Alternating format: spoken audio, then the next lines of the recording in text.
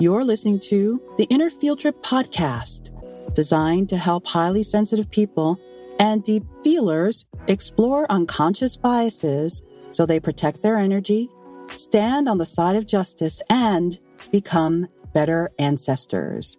My name is Lisa Renee Hall, your host and tour guide.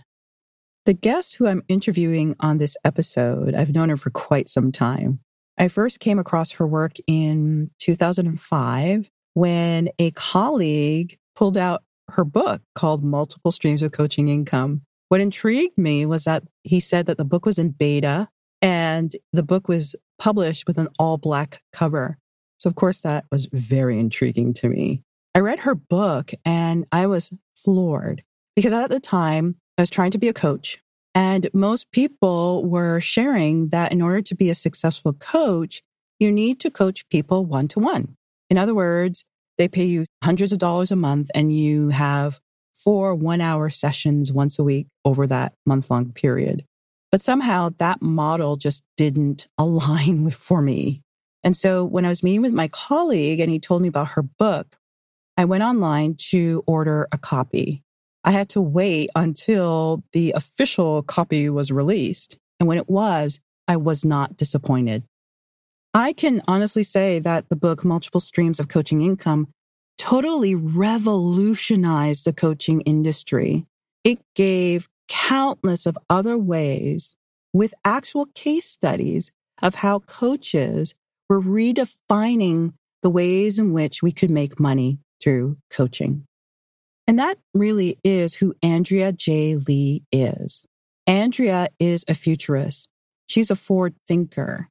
I am as well. I consider myself to be a forward thinker as well, but I'm always way too early.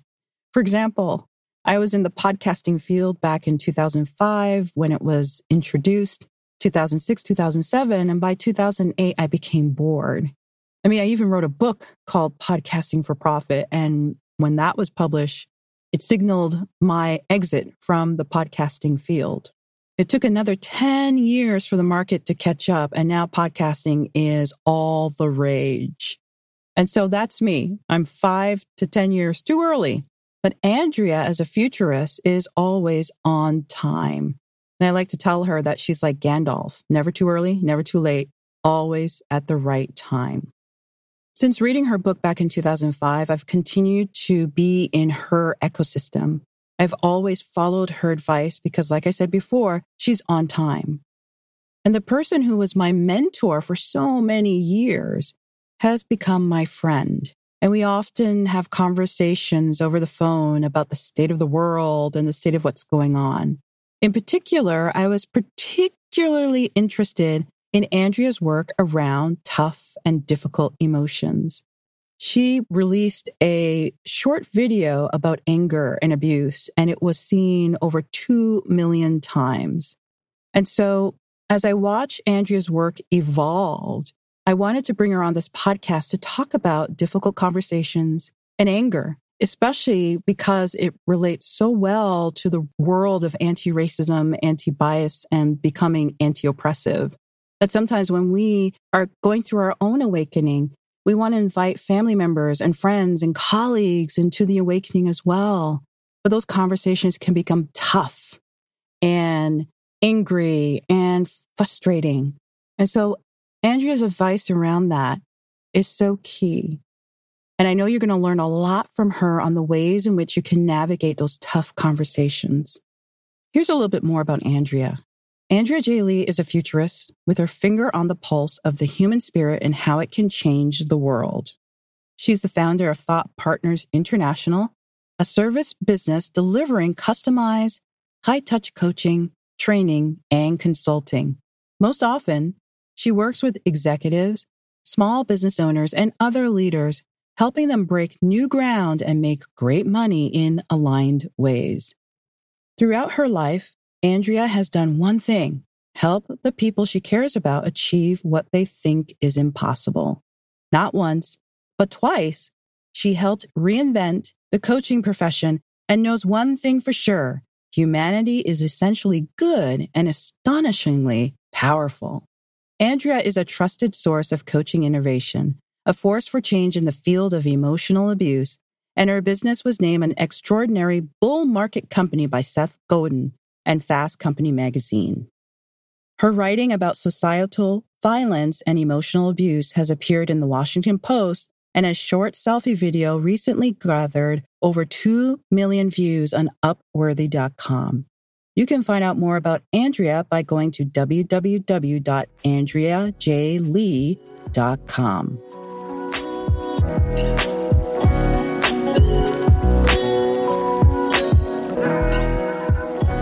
Andrea, thank you so much for joining me. Oh, thank you for having me, Lisa. And as I shared in the introduction, we've known each other for so long. Yes, since we were children, right? Since we were children, according to the internet years. And so the question I always like to start off with all my guests is to tell me who you bring into your work. In other words, who are the ancestors in your lineage, both living and passed on, who inform what you do? Well, I am Taiwanese. So, the joke is that I was almost made in Taiwan because my parents are immigrated from Taiwan to Canada. And so my ancestors are Taiwanese, culturally speaking. And it's very interesting because Taiwan, just 2 generations ago, was occupied by the Japanese for 50 years. So my parents had Japanese names and grew up learning Japanese. And my grandparents were very much grappling with that occupation in their lives and did business with the Japanese. And I consider my origin story to be one of what it means to be Taiwan in the face of China. Taiwanese people will talk about if China sneezes, Taiwan catches a cold. So what it means to be the little guy, what it means to be occupied by the Japanese forces. I also feel very strong ties to ancestors in the coaching field. My roots of learning what coaching was from Thomas Leonard and who he learned from, which was a lot from the accounting field and from the therapy field and the early days of the personal development field. So I feel like I have roots in there too. And I also, more recently, because I was born in Canada, I feel more of a connection now to the land that we are living on now because there's a very strong Native Canadian influence where we live. Apparently, the island that I live on used to be a summer camp for the Comox and Pentlatch tribes. So there's some really nice roots here. We can walk in the forest and see some of the history of the island. And I feel really touched by that and really privileged to breathe that in with every tree that I see. I get to think of that and be reminded of that. I know a lot of the lands in British Columbia are unceded. Yep. So given the lineage that you come from, where your cultural, being Taiwanese and being marginalized by Japanese who came in and colonized and so on, what emotions emerge for you being on these unceded lands of individuals who did not have a choice in giving up the lands that were theirs before the colonizers and settlers came along? Yeah, the emotions are definitely grief, like a deep sort of loneliness that I think it's not a personal loneliness, like I feel lonely, but it's more like a humanity losing its way kind of feeling of loneliness, that these cycles repeat themselves. And in so many different places, there's barely a square inch on the planet that has not experienced some kind of oppression of this kind from the land up, kind of more on a daily basis, not emotional, but not quite sort of over intellectualized either. It's conflicted and feeling like such a paradox. And it really goes to the heart of what matters to me around power and how thin the boundary can sometimes be between being oppressed and being the oppressor. So it's bittersweet and tender to think about how white settlers brought the chicken pox to this island, and then large portions of the native population were wiped out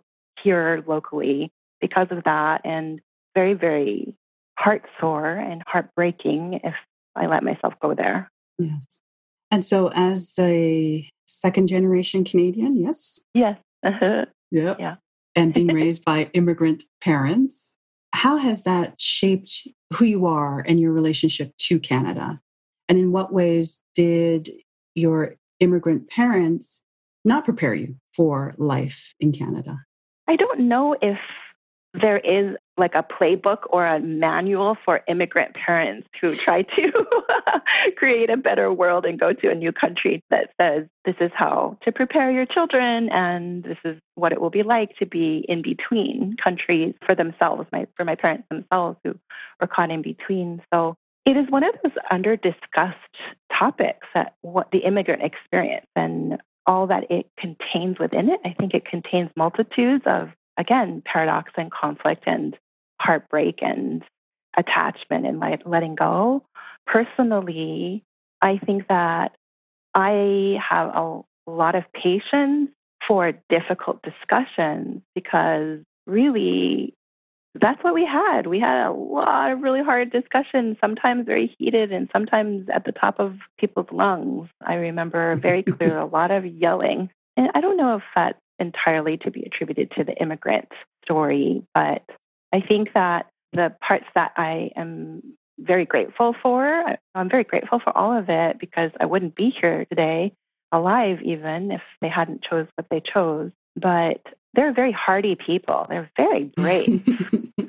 Yes, they took I agree. this giant risk, right? You get it. You know, we have similarities in our stories in some ways. Yes. Like, I don't even understand how do you just take a deep breath, button your shirt, and just go? Like, I don't understand. So I'm kind of brave, I think I can say. And I think I get that from them. I think I don't really know how not to do something sometimes. Does that make sense? Yeah, it does, due to their guidance and their courageousness. Because I agree, like most likely their first language wasn't English. Right. And so now they have to adapt not only to a new country, but also a new language and raise children at the same time. Right. Right. And my parents, because of the occupation, they had an experience of injustice, specifically a business deal that went wrong on my dad's side of the family. My dad's side had a lumber, I'll call it a business, a lumber mill in their family. Yes. And they had a deal with Japanese military, which they went all out on, and they, had to take risks, financial risks in order to fulfill. And then the Japanese declined to follow through, and based on a technicality of the wood not meeting a standard. Ironically, it's supposed to be white wood, but the wood had knots in it. And so they used the fact that the knots were not white to get out of the contract and left this deal standing with my dad's family's mill. And so they went bankrupt and the whole thing. And I bring that up because, to your question, I hadn't made this connection yet. And when I did, I was kind of like, well, no wonder I have the stomach for sometimes protracted negotiations. No wonder I am like pretty eagle-eyed about boundaries and making sure expectations are set. And I try to over-communicate, look around the corner for blind spots. I said, well, no wonder, right? So yeah, that's one example of how I feel like their DNA and their experience shows up in me. And so your lineage passed on courageousness and diligence, and those are admirable traits. And from a generational standpoint, what is something that has been passed on that has been toxic? Yeah, it's definitely like anger, like very deep rooted, like anger is not an adequate word here. It's rage at the injustice of life and how things can happen in life when you're living during an occupation. Yeah, anger had its grips on me for a long, long time. I was not conscious of how feeling victimized had given me a sense of entitlement that it would be okay to take a turn at being the bully, at being the jerk, at being the oppressor.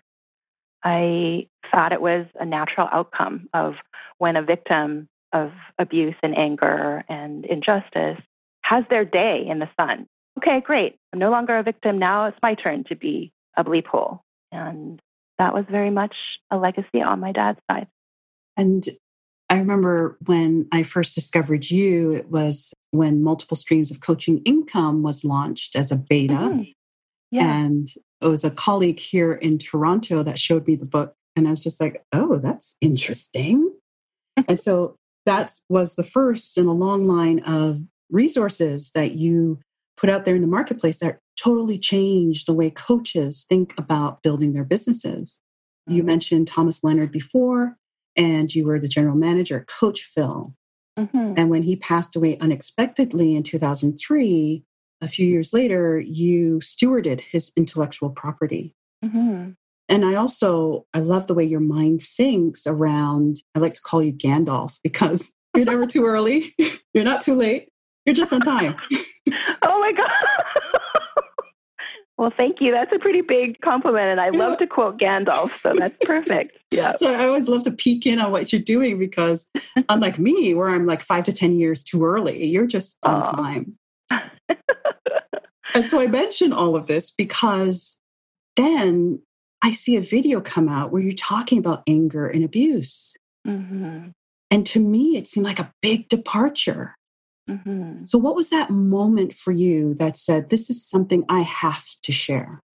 Yeah, I think that in society, in mainstream culture, we have this story that abuse is something that only happens in small pockets, like on some island far, far away to other people. And the most common reaction people have to that anger video that I put out is like, I can't believe it. You seem so kind and soft-spoken. And so that surprise and that reaction, I think, is at the heart of what I am trying to get out in the world, but sort of the inner reason. I think that as humans, we can't help but always be somehow, like you like to say, the perfect word, stumbling with our power in the use of it towards each other, with each other, at each other. So coaches, how might we be being like abusive or like in between the lines, angry and taking things out on people around us, oppressive behavior, and so on? It's not an inquiry that I think should surprise us. I think it's an inquiry that we need to embrace. So to be a little bit concrete, I was talking to a coach the other day who talked about the chagrin they had when they realized that they had been really a bully to their virtual assistant. They hadn't realized it, but they had. Mm-hmm. Mm-hmm. I remember when Thomas Leonard passed away, when the whole schmozzle of what's going to happen now was happening, there were legal proceedings that occurred that were absolutely violent and did not take care of the people involved, myself included. And when we walk around in the world thinking, oh, there's no abuse of power happening, I'm just having my regular day, and here's my coffee, and here's my cell phone. And so we're not interrogating those things to ask, where is the oppression? Where is the violence? Where is the abuse? We have our eyes half shut or more. So that's the connection. It may seem like it's remote, but for me, it's very present in every action that I take. Every time that I coach someone and ask them, well, your decision about how you treat that client, where's the oppression in that? Where's the justice in that? Where's the humanity in that? I love that. And I especially love when you said that people would say to you that, hey, you're so nice. You're so soft-spoken. How can you be so angry? Mm-hmm. Why is that nuance allowed? Why should we not be surprised? Why should we not be surprised? Well, where is it written? Where is the proof? Where is the evidence that a soft-spoken person cannot also be a jerk? Right. And where is it written and where is the proof that a jerk cannot also sometimes be soft-spoken? Yes, and, right? Like we live in such a binary seeking world because we seek certainty. It's kind of very irritating, right? And I do this too. Please, let me not exempt myself. I want it to be yes or no. I don't want it to be maybe. What do you mean it's another maybe or it depends? It's very annoying. But that's really where our learning is. No matter what the topic, what the big societal topic, the nuances is where our humanity's growth is. And so we should not be surprised that there is bad behavior coming from a soft-spoken person. Bad behavior exists in all of us. And we should not be surprised when someone who maybe seems evil in many other ways also does something kind. We should not be surprised at either of those things. There's a door number 3. Door number 3. Yeah. And we're going to find out what's behind door number 3 after we come back from the sponsored message. I'm in conversation with Andrea J. Lee, founder of Thought Partners International, and we'll be right back.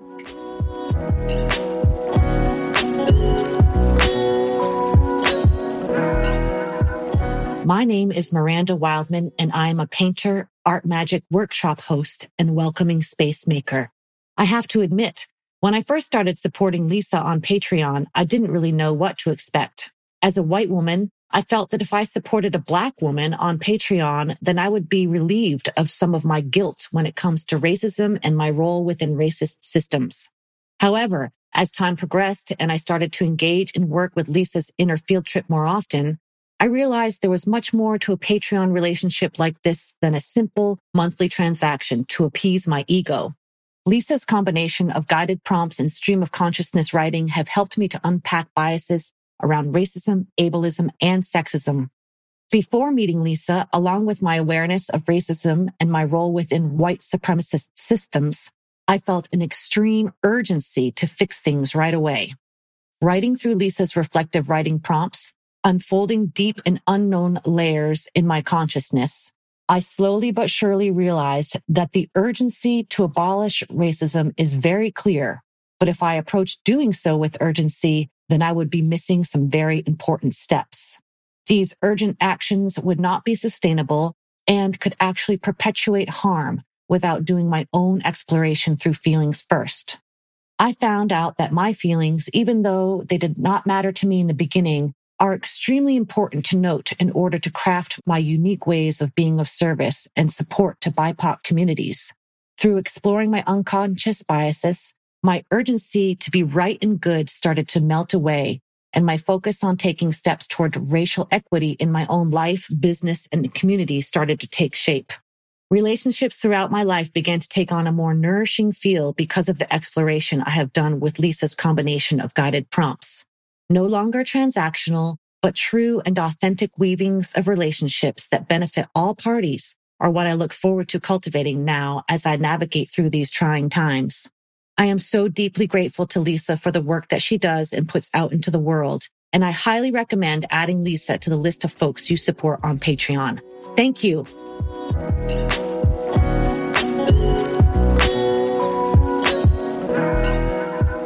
And we're back with Andrea J. Lee, founder of Thought Partners International. And we're talking about why we shouldn't be surprised when someone who's super nice also has anger and rage deeply embedded within. And the opposite, that sometimes a jerk can act all nice and sweet and so on. So, Andrea, as we look at the landscape now, we see that the whole issue around injustice, racial injustice, is front and center. And I think it will be for a very long time.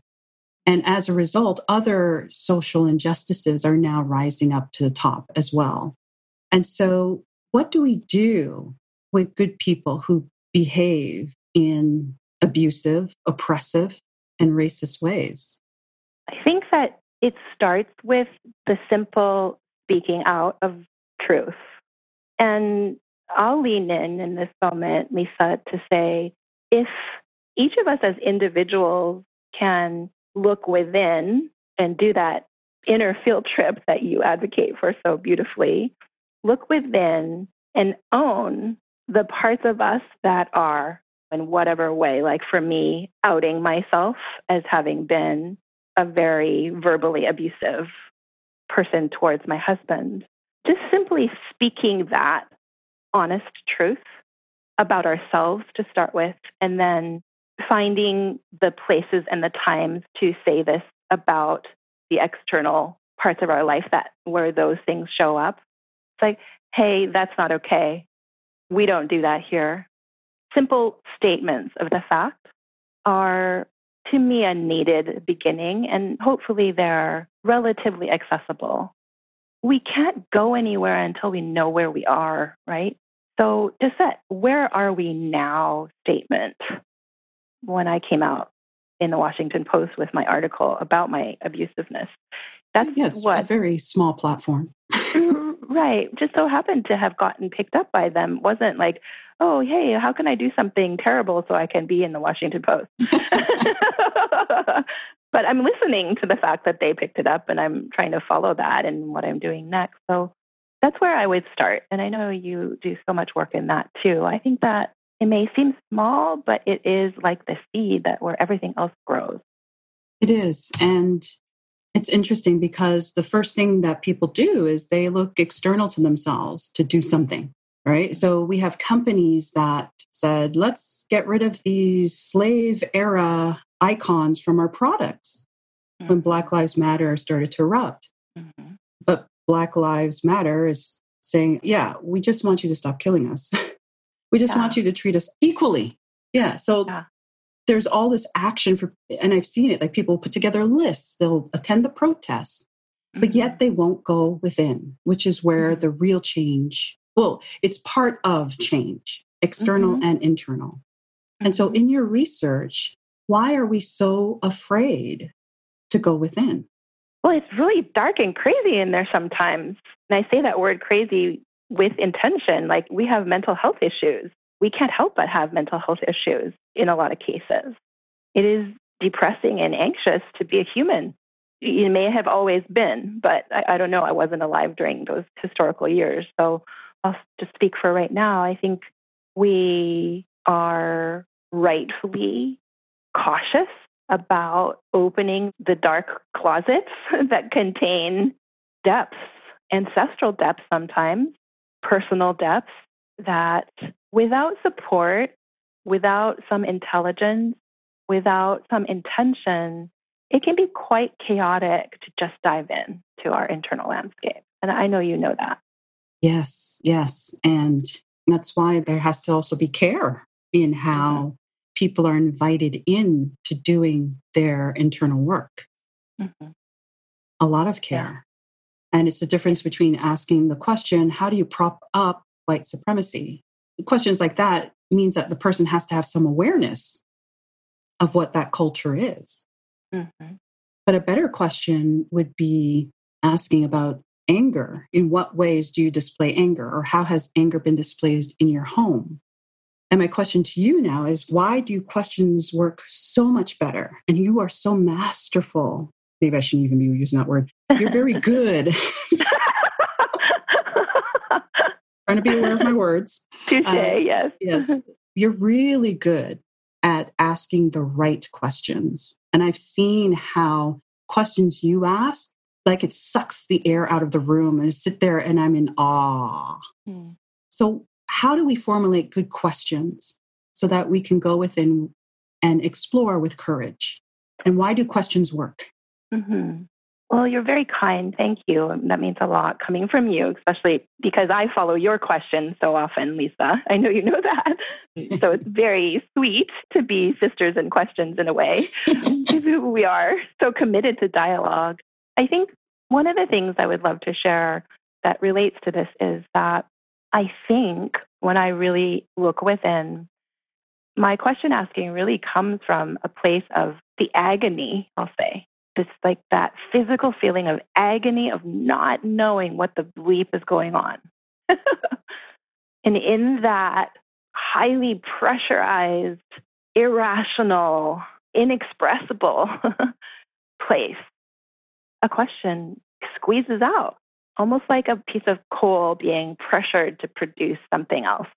And so how does this apply to us practically? I would suggest this is kind of a personal mantra, and it's okay to not know. Not knowing is a fertile field. Knowing is when we stop inquiring. And I like to say learning only happens when we don't know what to do. So don't know what to do better. And you'll get better questions. Yes.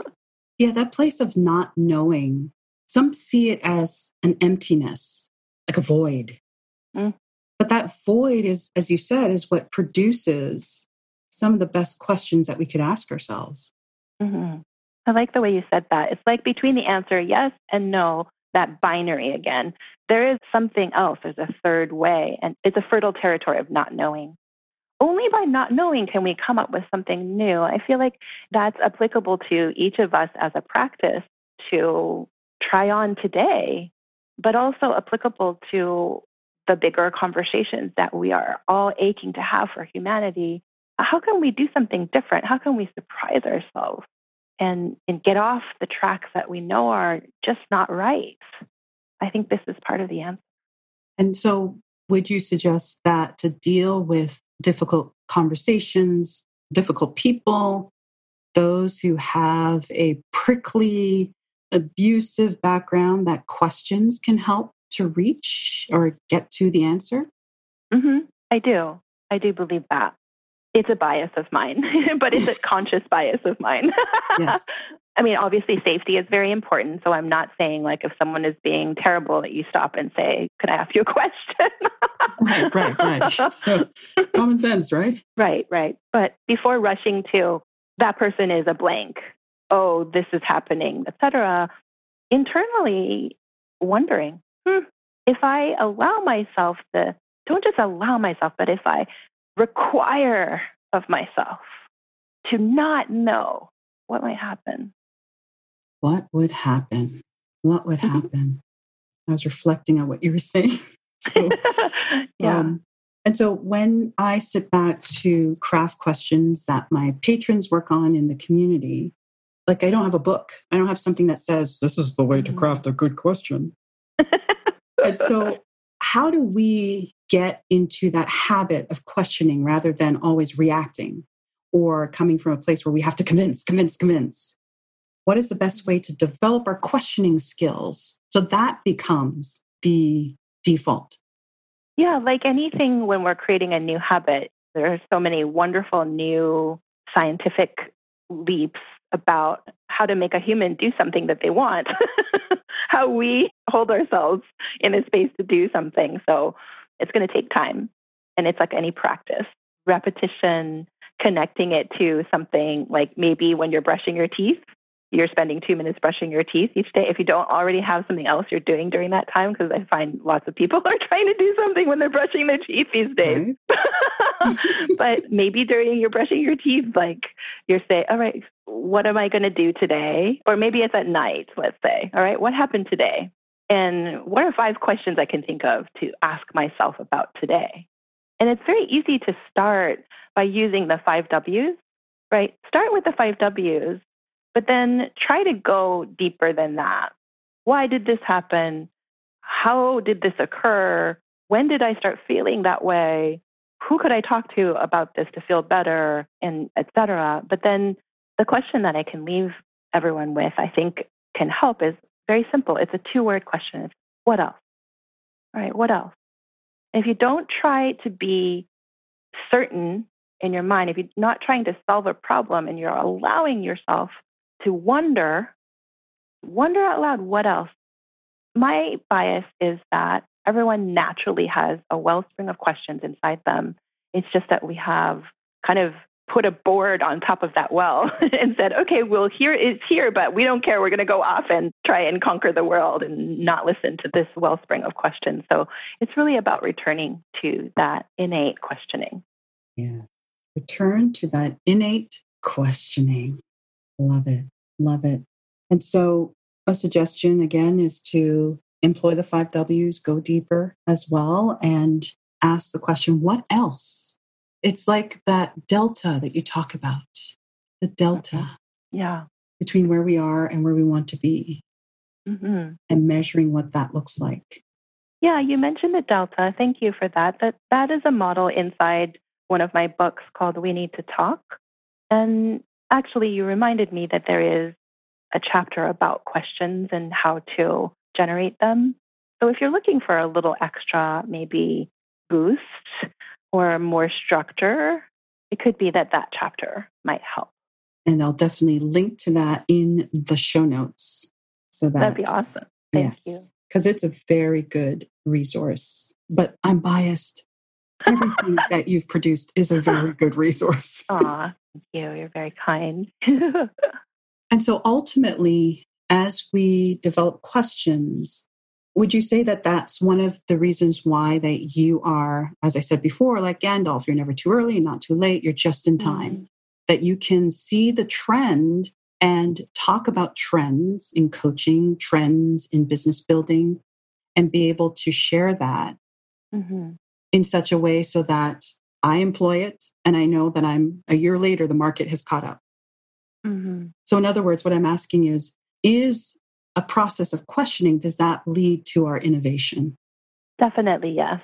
I mean, I think, Lisa, where you're pointing to is kind of glorious because it's a spot that I haven't looked quite like this at. And that is that I think when we ask questions with our mouth and our brain, that's one thing, that's one level. But at a certain point, you kind of take on a posture of questioning in your life. Almost like what happens when you sit at a desk too long, your head becomes bent over and your back curves. You become like a question mark. But this like living life with a questioning posture, I think is the humble way of meeting life. Instead of walking into life knowing everything, I think it's a humble way of meeting life. And it can be cultivated. And that when we do that, for me, how it transpires is when I do that, Lisa, you give me too much credit because all I'm doing is receiving information. It's like I have my hands out and like my fingertips are beep, beep, beep, beep, beep, beep, receiving data. And then because my mind is open in this bowl-like, cup-like question mark way, I collect this information and then things pop out. I'm not fighting it is the thing, right? I'm not fighting it. And this goes counter to what the dominant culture says that we're supposed to do, which is to fake it till you make it. Act like you know until you actually do know. Yeah. And then here you are saying, I come to the table or maybe the room, you go through the third door, hands are open. And so there's a sense of humility and perhaps slowing down and asking those deep questions that allow you to allow that influence to say, this is where you need to go. Yeah, thank you for that. I think that's very true. I think we need more of that. If humanity is making music, we need more quiet and we need more listening in between the notes. And we can choose to do that by walking into the room with our big ears open, asking questions, allowing more silence, slowing it down. So the cacophony has space to dissipate, and we can really hear what the notes that really matter. We can say, we choose these notes to take forward. I love the musical connection that you've made. Love it, love it. And as someone who plays the organ, I can relate. Yeah. That sometimes as I play, I'm hearing what I need to hear. And then on the foot pedals, I can play something else. And it's subtle. Those notes, right? So I can do a minor with my feet, with the major chord. And only the astute person listening can hear it. Yeah. So I love that analogy. Yeah, I love that too. I love your music when it comes through and you talk about the organ and all. It's so incredible. I think that it is not a bad analogy for where we're going in the future. Yes. It really is not a bad analogy. And maybe it's one that we can ask more questions about. Love it. Love it. And ultimately, at the end of the day, by questioning, we dream. And then when we dream, we can imagine what a future without bias looks like. Yes, right. We need space in order to create that with our imagination. Beautifully said. I love that so much. Yeah. And so my last question to you, I love to ask all my guests this question. My question is this: what tips do you have to help us stumble bravely in our quest to become anti-bias, anti-racist, and anti-oppressive? Yeah, don't be afraid of not knowing, and don't be afraid of the pain that might cause. I think that that's another dominant culture lie, and that is that pain is bad and suffering is to be avoided. This is definitely a bias of mine and comes through my Asian culture, but pain is an incredible teacher. And so I'm not wishing more pain on anybody. And I'm definitely, empathize with anybody who is feeling pain. But when we have agency over it and we feel the pain of the various oppressions that we are all witnessing and walking through, that and the not knowing together is really what, for me, transformed my life from being an abusive person to being someone who can no longer relate to that questioning and not knowing and being willing to suffer the pain of what my behavior was causing. That was the alchemy that changed me from an oppressor to a lesser oppressor, a learning person, Yes. And realizing, as you said before, that the nuance exists within us all. Yes. The nuance of being the oppressed and the oppressor. And I think that's a beautiful reminder for us to sit with. Yeah. Andrea, thank you for your wisdom and your words. And I always enjoy conversing with you. So thank you for spending this time with me. You are so welcome. And thank you for the space and the invitation to be so personal and slow down and ask the questions and make the space and make music together with you and the community. It touches my heart. So thank you. I was in conversation with Andrea J. Lee, founder of Thought Partners International. You can find out more about Andrea, including all the resources mentioned in this episode, by going to www.innerfieldtrip.com. Search for episode 5. My name is Lisa Renee Hall. Stumble bravely.